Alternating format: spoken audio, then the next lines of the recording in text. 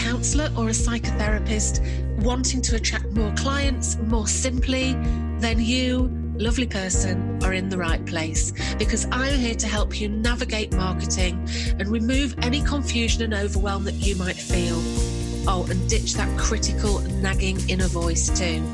So each week I'll offer you inspiration, motivation and practical advice so you can get your marketing done and then get on with your life. I'm Jane Travis and welcome to the Grow Your Private Practice Show. It's great to have you here. Hi and welcome back. And if it's your first time here, it's really great that you found us. I hope you're having a good day. Hope everything's all right in your world. Okay, well, I've just got back from a really autumnal walk. The weather here in the UK has just changed over from being quite nice, quite pleasant, getting a bit cooler, to actually starting to be quite a lot colder. So I've just taken the dog out. I've been walking in leaves and it's been really nice, but it's been cold. So I've come home. I'm going to record this and then I've got some homemade soup, which is lovely. That's one of the nice things about autumn, isn't it?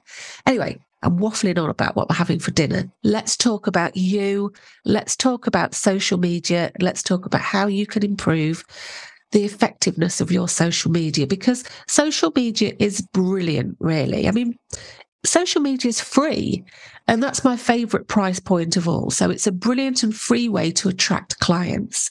But people need to see what you write in order for it to make an impact with them and in order for it to grow your practice. Because, you know, we're not going on social media just for the fun of it. We're not going on there just to, you know, make pretty pictures or just write little captions. We're going on there because it's an effective way of you getting seen, of your ideal clients seeing you, and you going on to, you know, have more people contact you and become actual clients. That's the point of it.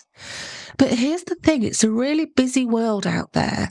You know, there's lots of people and lots of things vying for our attention. And you'll know that. People are busy. You're busy. I'm busy. Everybody's busy these days. And also people are lazy. I'm certainly lazy. If I can do nothing rather than do something, I'm quite happy to do nothing. You know, I'm quite happy to sit and read a book. And in the online world, everything is available at lightning speed. So people expect things to be instantly available.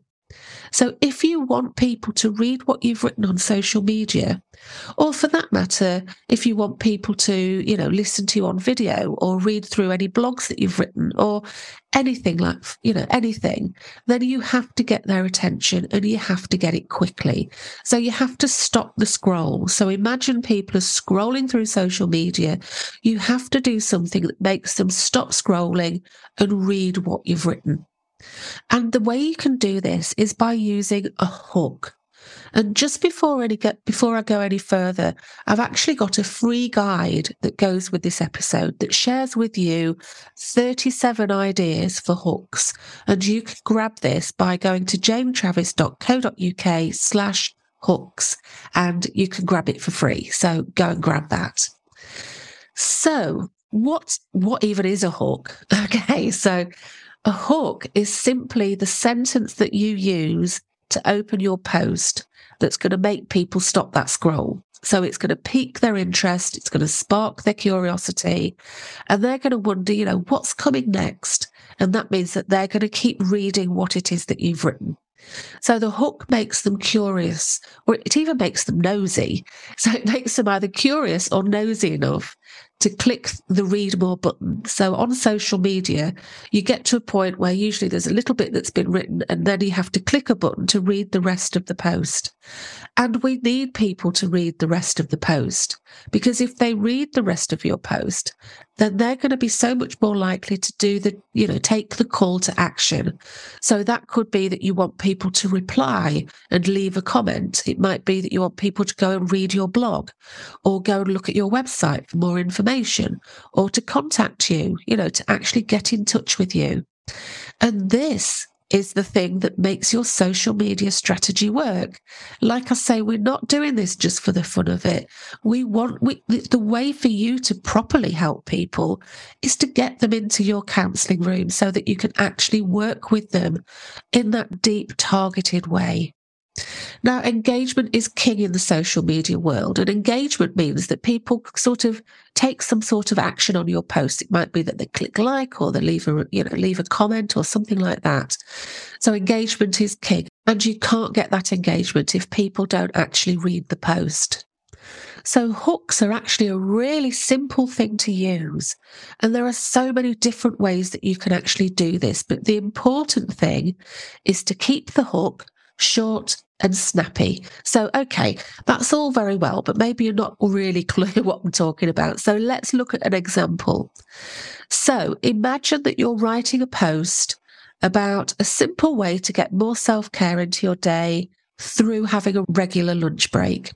So here are two different hooks here that you might use at the beginning of the post. So hook number one would be, having regular breaks at work is really important for your self-care and mental health. So that's number one. Versus number two. So do you want to hear a simple tip to improve your health, productivity, and creativity? So which of those two is more likely to spark your curiosity? Well, I know for me which one it is, because the first one, it's really boring. So let me read it again, just to remind you. Having regular breaks at work is really important for your self-care and mental health. And it's like, oh, it is, it's boring. I'm sorry. So many people will just switch off when they hear the word self-care these days, because people are always talking about self-care. And also, there's a lot of people that are really turned off by the term mental health. So the first one for me wouldn't be a good choice. But the second one, and just to remind you of the second one goes, do you want to hear a simple tip to improve your health, productivity, and creativity? Well, yes, of course I'm going to want to read on, because it's made me curious. Because yes, I want all of those things. I want to improve my health. I want to improve my productivity. I want to improve my creativity. So yes, I'm definitely going to go and read it. And also, you're using tip, do you want to hear a simple tip?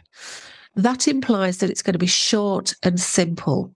So both of these posts are saying pretty much the same thing, but they've got a different feel to them. And more people are going to go on to read the second one because it's more attractive to them. It offers something that they want, a simple tip that's going to improve health, productivity, and creativity. Now, a little caveat here, just to let you know, this isn't about clickbait. This isn't about making enormous promises that you can't keep. So make sure that if somebody clicks through, you're going to give them the thing they want. So, I've chosen this idea of regular lunch breaks because I did actually write a blog post about this, and I shared something like 20 things you can do in your lunch break. So when I shared that, it did help people with these things. So make sure that if you're going to, say something in a hook, that you're going to be able to deliver, because otherwise, that annoys people. So make sure that you're going to deliver it. This isn't about making big claims. Okay. So let's think about what makes a good hook. So I think that there are 9 categories. So here are the 9 categories that you can try. So number 1, you've got questions. Now, you can't go wrong with a question. So asking a question, before you write anything else is going to be helpful. So it could be, you say, do you need a little boost? So somebody will be, people answer the question in their head. So if you put, do you need a little boost? They'll answer that thing in their head by going, yes, I do. And that means that they're going to be more likely to read on. The second hook is by using a fact or a statistic. So you could say something like, according to a recent survey by, whoever, 45% of adults claim that stress has caused them to lie awake at night in the last month. So, there's something about that makes it sound true, because it is true. You're not just going to make up a fact unless you do it in a really, really hilarious way. But make sure it is a fact that you've seen somewhere and that you can back up. But really, all you're doing is you're putting that there so that people go, oh, that's interesting. And then if they identify themselves, then they'll carry on reading. Number 3 is another great thing. And that is quotes. I mean, quotes are a great way to open a social media post. Now, I think we're used to maybe making a quote image, but what I'm talking about here is slightly different. What I'm talking about is, starting off with a quote. For example, you could use this quote. So, Charlie Manger said, those who keep learning will keep rising in life. And I agree because, and then you'd go on to talk about why you agree with that. Now, you can do this in two ways. You can either write your post and then think of a quote that will go with it, or find a quote that you like and then write a post that's to do with that quote. So those are, you can do either of those things there. Now, number 4 is where you can start being a little bit more creative. So you can use metaphors and similes. So I've once used ogres are like onions, at least according to Shrek, but I think we all are because. So you see, what I like about that is that it shows a little bit of humour. Ogres are like onions, there's something there that's like quite light-hearted. And, I think one of the things about being a counsellor is that it can be so serious. Some of the things that we talk about are such serious things. But I do still think that it's possible to bring in a certain amount of lightheartedness or even humour. So using a metaphor or simile in this sort of way, like talking about Shrek, is a way for people to get an idea of you, to get an idea that you do have, that you're a normal person and that you've got a sense of humour as well. Number 5, curiosity. Now, curiosity is a great way to hook people in because we all want to know, don't we? All want to know the answers to things. So an example here could be something like, what if I told you? And then go on to say what it was. So it could be, when I lost my job, it turned out to be a blessing in disguise. So somebody reading that would maybe think, oh, why? What happened? And then they want to read on. So, it's a very simple thing to do, but it really works. Number 6 is talking about something new. So new ways to do something. So it could be something like new ways to do this thing that you might not have tried. So it could be, have you heard of this new way to boost your confidence? So again, people like to think that they're, keeping on top of things. They want to know that they're not being left behind. So they might think, oh, crikey, there's a new thing. Let me go and check it out. So they're more likely to read through. Okay. Number 7 is use superlatives. So anything that you would say is the best or the worst, the longest or the shortest, the highest or the lowest, is going to grab readers' attention because it's an extreme. So an example here might be, here's the best way to say no that I've ever heard. So, again, you can use your creativity there. And in the free guide as well, I've got, like I say, 37 different ideas for you. And that's going to give you loads and loads of ideas. Number 8 is secrets. We all want to know secrets, don't we? We don't want to feel like we're missing out on something. So share something that's a secret. So it could be the secret to doing something. So the secret to falling asleep quickly. That could be something a way to start your post. And number 9 is fear. Now, I don't really like to use fear-based marketing because I don't think it's appropriate for us as counsellors. I don't want people to come to counselling because we terrify them into thinking that if they don't have counselling, then they're going to get depression and something terrible is going to happen to them. That said, I think that you can use an element of fear to encourage people to read what you're about to write. So it could be that you say something like, warning, are you accidentally, and then talking about what they might accidentally be doing. So it could be, are you agreeing to do things that you don't want to? And then you would write the rest of your post about how you might recognise it, notice it, how you might change it, that sort of thing.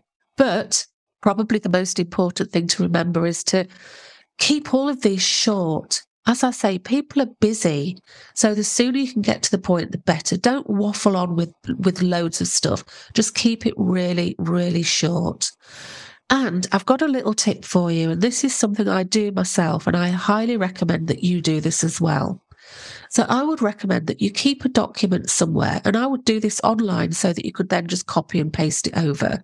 So if you see a hook that you think is really good, that you might be able to either use or adapt, then, copy and paste it over to a document and keep it there so that you've got something you can use later. Because I don't know about you, but it's certainly true for me that I will have days where I can't think of I can't think of how to put one word in front of another. My brain can go completely blank and I just can't think of anything. So for me, having these, I call them swipe files, they're generally called swipe files, of ideas that you've seen around and about that you can then adapt and use. It's really, really great help because you're not having to start just completely from scratch. So like I say, keep a document. And, like I say, to help you with this, I have got this free guide for you. This free guide, actually, it was based on a quick win training in the Grow Your Private Practice membership.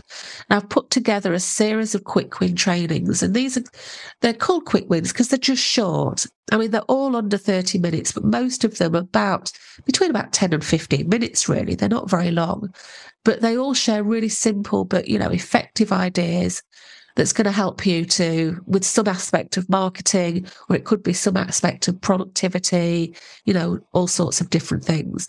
So I have a quick win guide that's all about using hooks, and it includes 37 hooks for you to try. So what I've done is I've adapted that for you. And now you can grab this for free by going to janetravis.co.uk/hooks, and you can grab it there. So there you go. That's hooks. Like I say, starting off your social media post with a hook is just such a simple thing to do.